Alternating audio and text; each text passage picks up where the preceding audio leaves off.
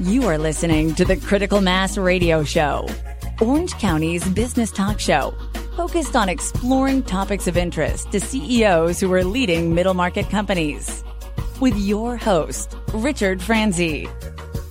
You are listening to Orange County's longest running business talk show, and I am your host, Rick Franzi. And boy, do I have a good show planned for you. Why? Because Rieva Lesonsky is my guest. She's the founder and CEO of GrowBiz Media. She's a returning guest to the show, and she's my good friend. So, Rieva, welcome to the show. I am so excited to be with you, Rick. I'm sure we have so much to talk about. Yes, and let's start at the beginning with your origin story. So take us back in time. And what was the original inspiration or motivation for you to start GrowBiz Media?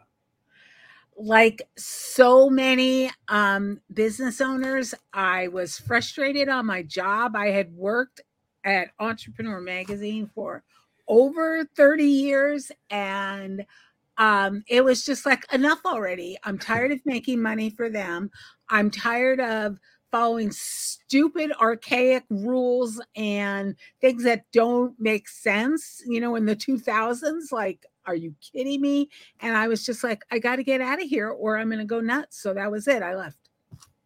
It sounds like it was a culmination of, it was building. I mean, it was. I think that as a woman I was the first female editor of a general business magazine. And so, as a woman and you see, and you're trying to break a barrier and another barrier. And then, truthfully, I'll really be honest. I had a staff of young women who I basically, mostly, not only, who I hired out of college and were very loyal and stayed with me and had gotten married and had babies and were their editors, right? We've learned in the pandemic, you can do that anywhere.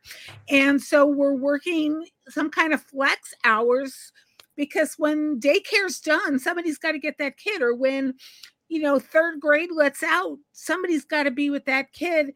And all of a sudden it was like, no, people can't work flex time. And I'm like, you can't work at home with all, you're not talking to anybody. You're on a computer. And I was just like, it was like the mid 2000s. And I'm like, this is crazy. Why would I subject myself and other people to that? So I was like, I'm done. So I love to ask founders of companies, entrepreneurial enterprises, how long did it take before you felt that you had a business in GrowBiz Media that you could depend on, you could scale, that was the right thing for the market? Well, from when I decided to leave was November of 2007, and I left in April of 2008. And I feel like, so that's when I kind of, I was in a different situation. I had a reputation. I knew, I kind of left with knowing that I was going to get hired immediately to do content for certain companies and websites. So I left pretty confident when I actually left that it was going to be okay.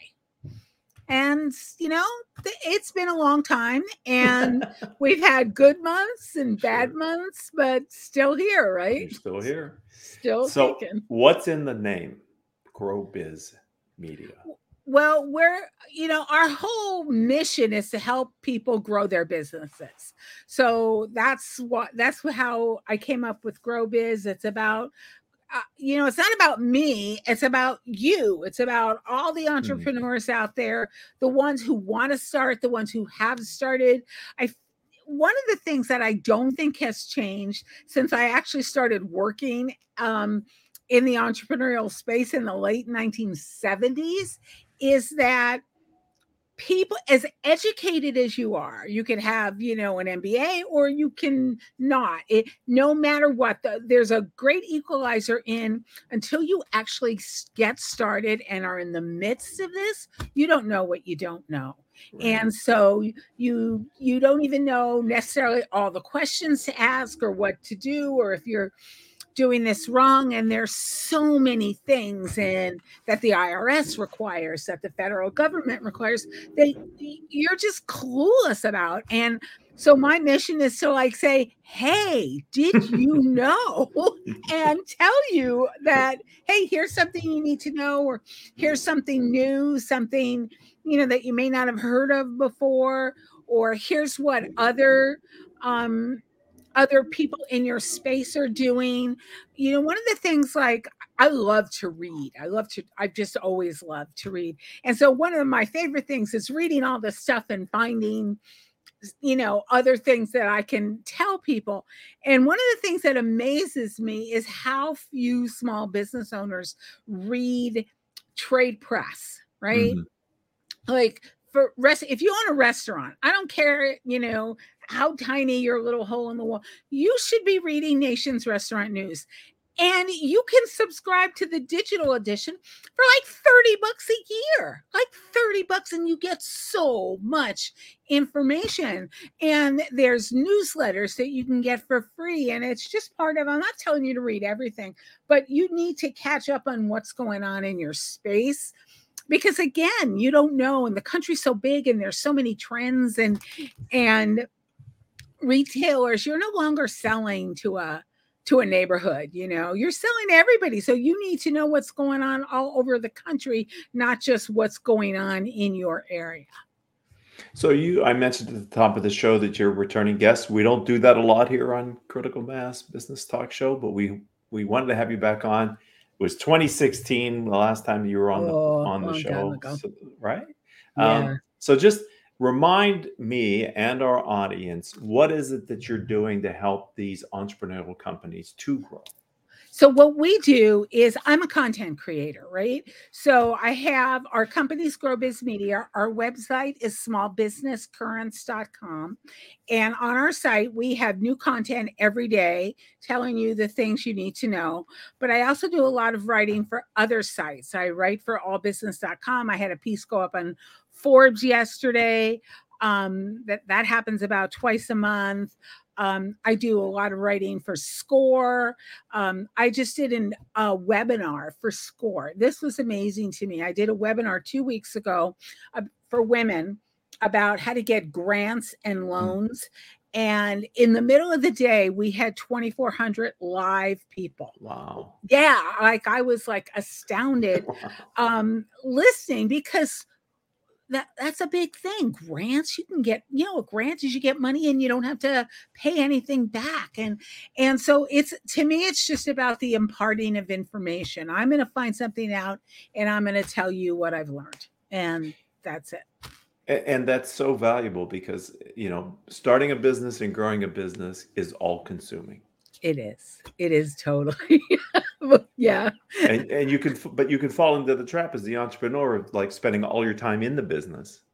Right. And not coming up to learn best practices or to read articles or subscribe to journals that you should be knowing, because and we're living in a time where things are changing so rapidly, so much innovation, that sometimes you look at something and go, oh, I'll never understand that. And you ignore it, right. But it's so valuable. It can save you time and money and a lot of energy, but you don't know. Again, you don't know what you don't know.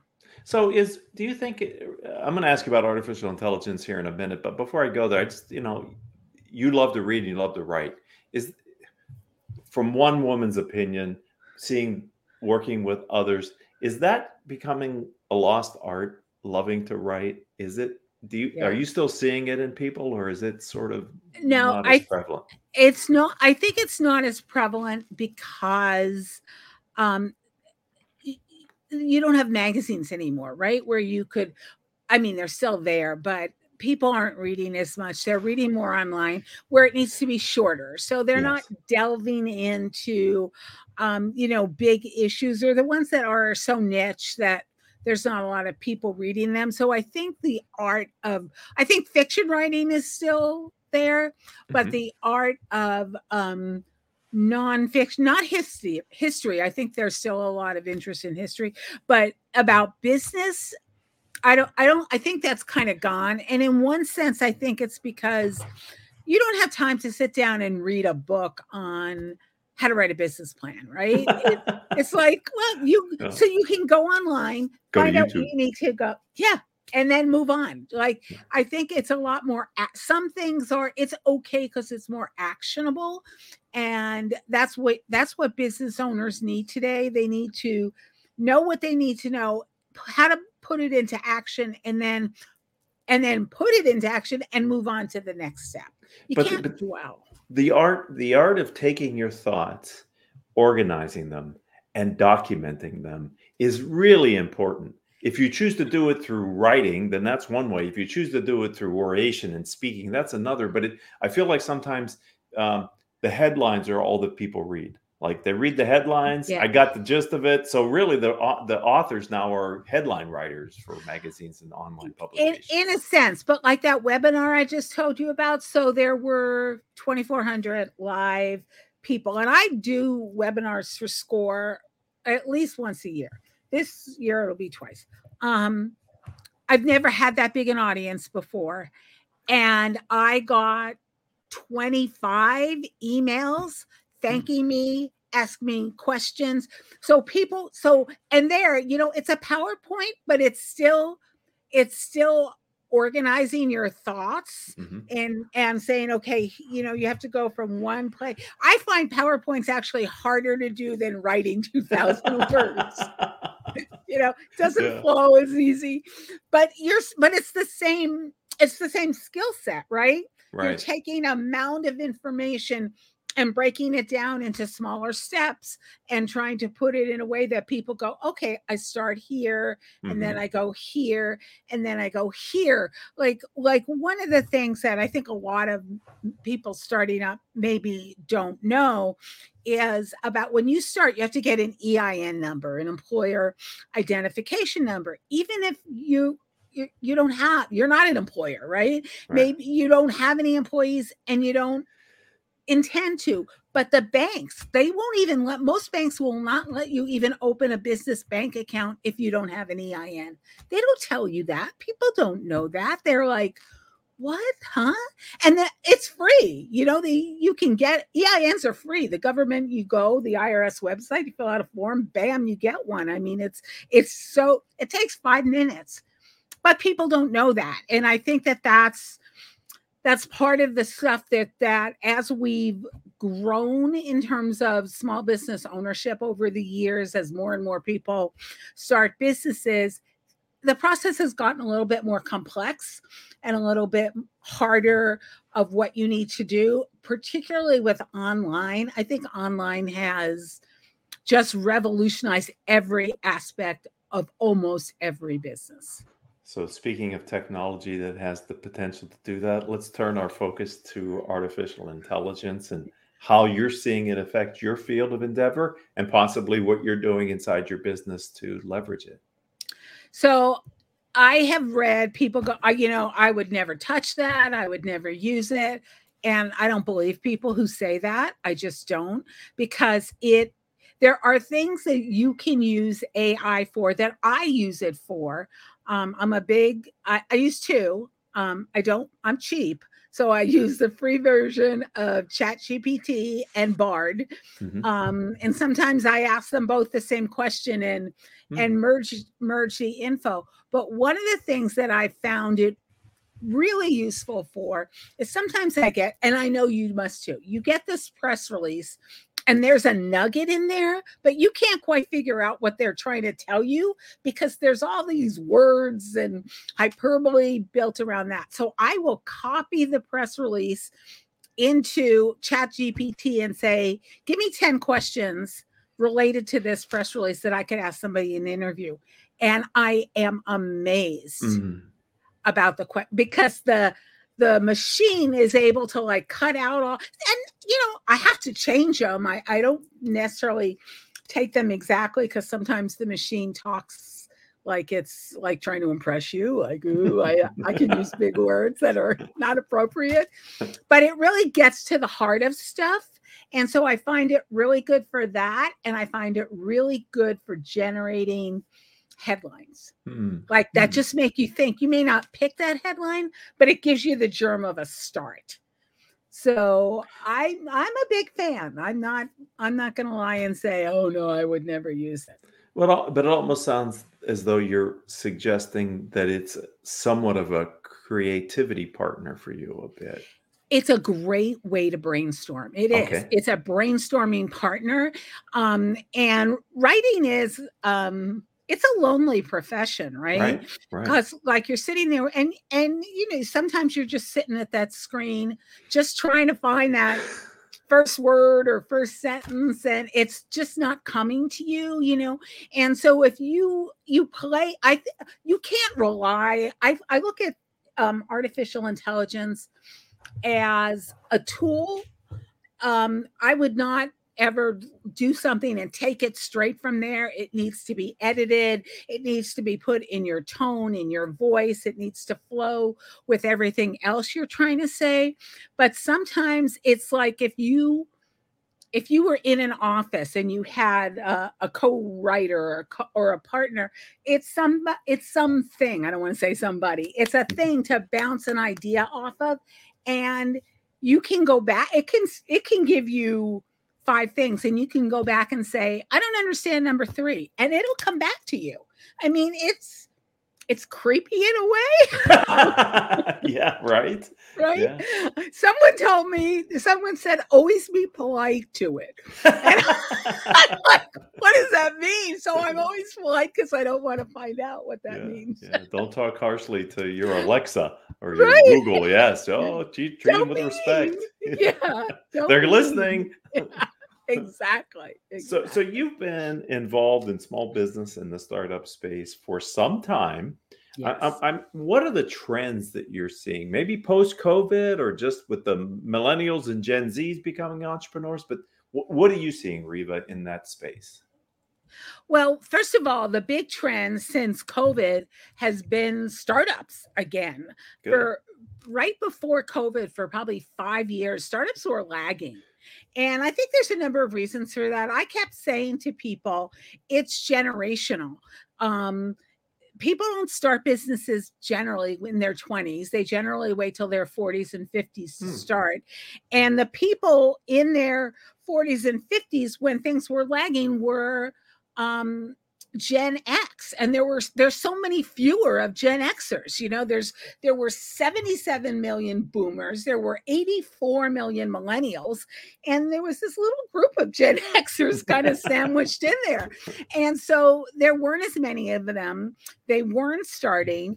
A lot of boomers were staying in business longer because 65 today is not what 65 was 20 years ago, right? Amen. So they're not like, oh, I'm going to go retire. So there was that. And I kept saying to people, it's generational. It's generational. So part of that, I think, happened. And then COVID happened. And COVID was like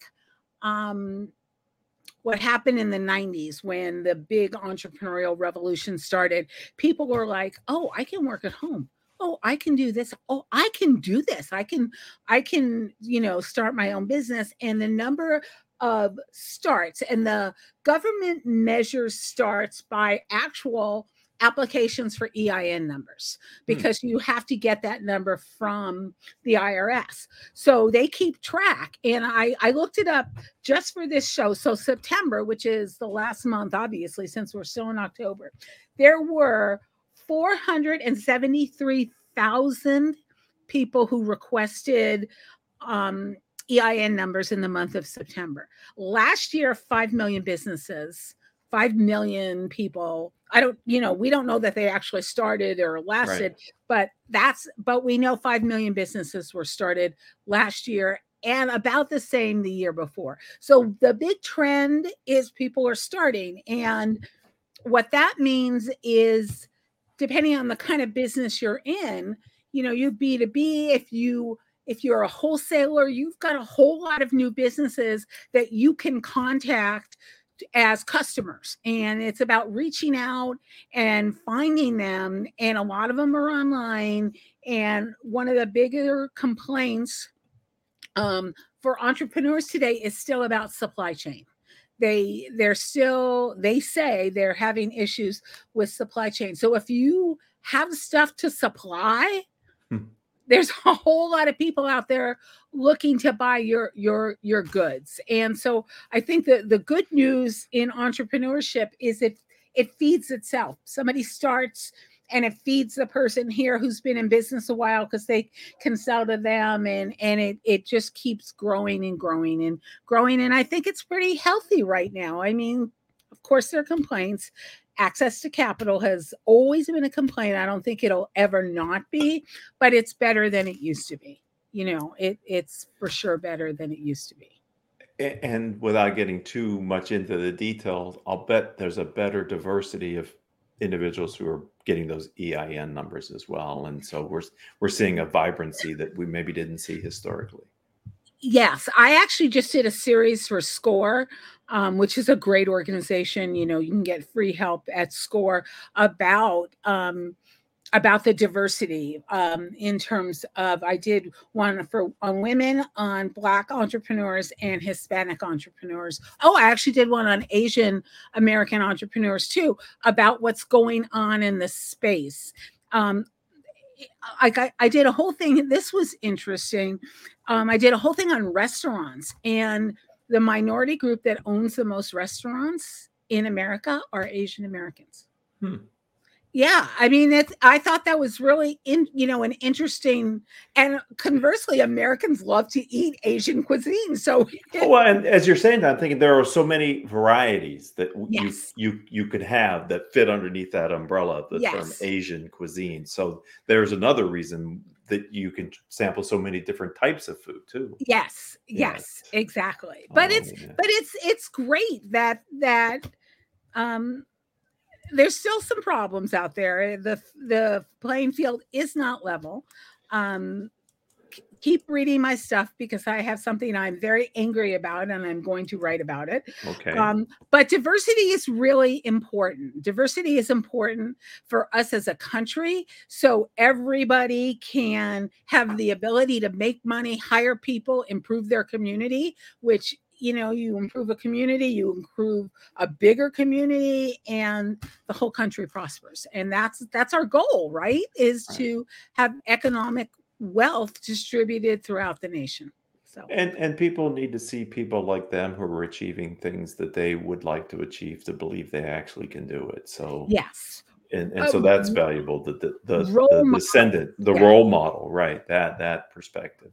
There was Go ahead. Go ahead. No, I was going to say there's a survey that Bank of America puts out twice a year. They're a small business owner spotlight, and the one they do in the fall is covers specifically a lot of the different minority groups, and the Hispanic Latino group of entrepreneurs said one of the reasons they do this is to act as role models in their community. Right. And I think that that's really important because you're right. People go, oh, they did it, I can do it. And you hire kids. My dad had a store when I was a kid, always hired a neighborhood kid, always.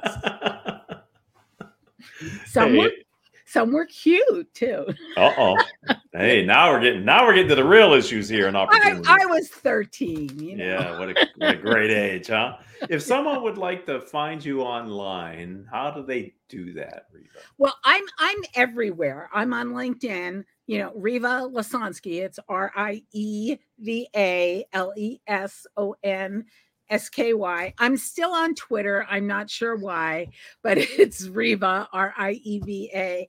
And I actually have presences on all the sites. I'm on Blue Sky.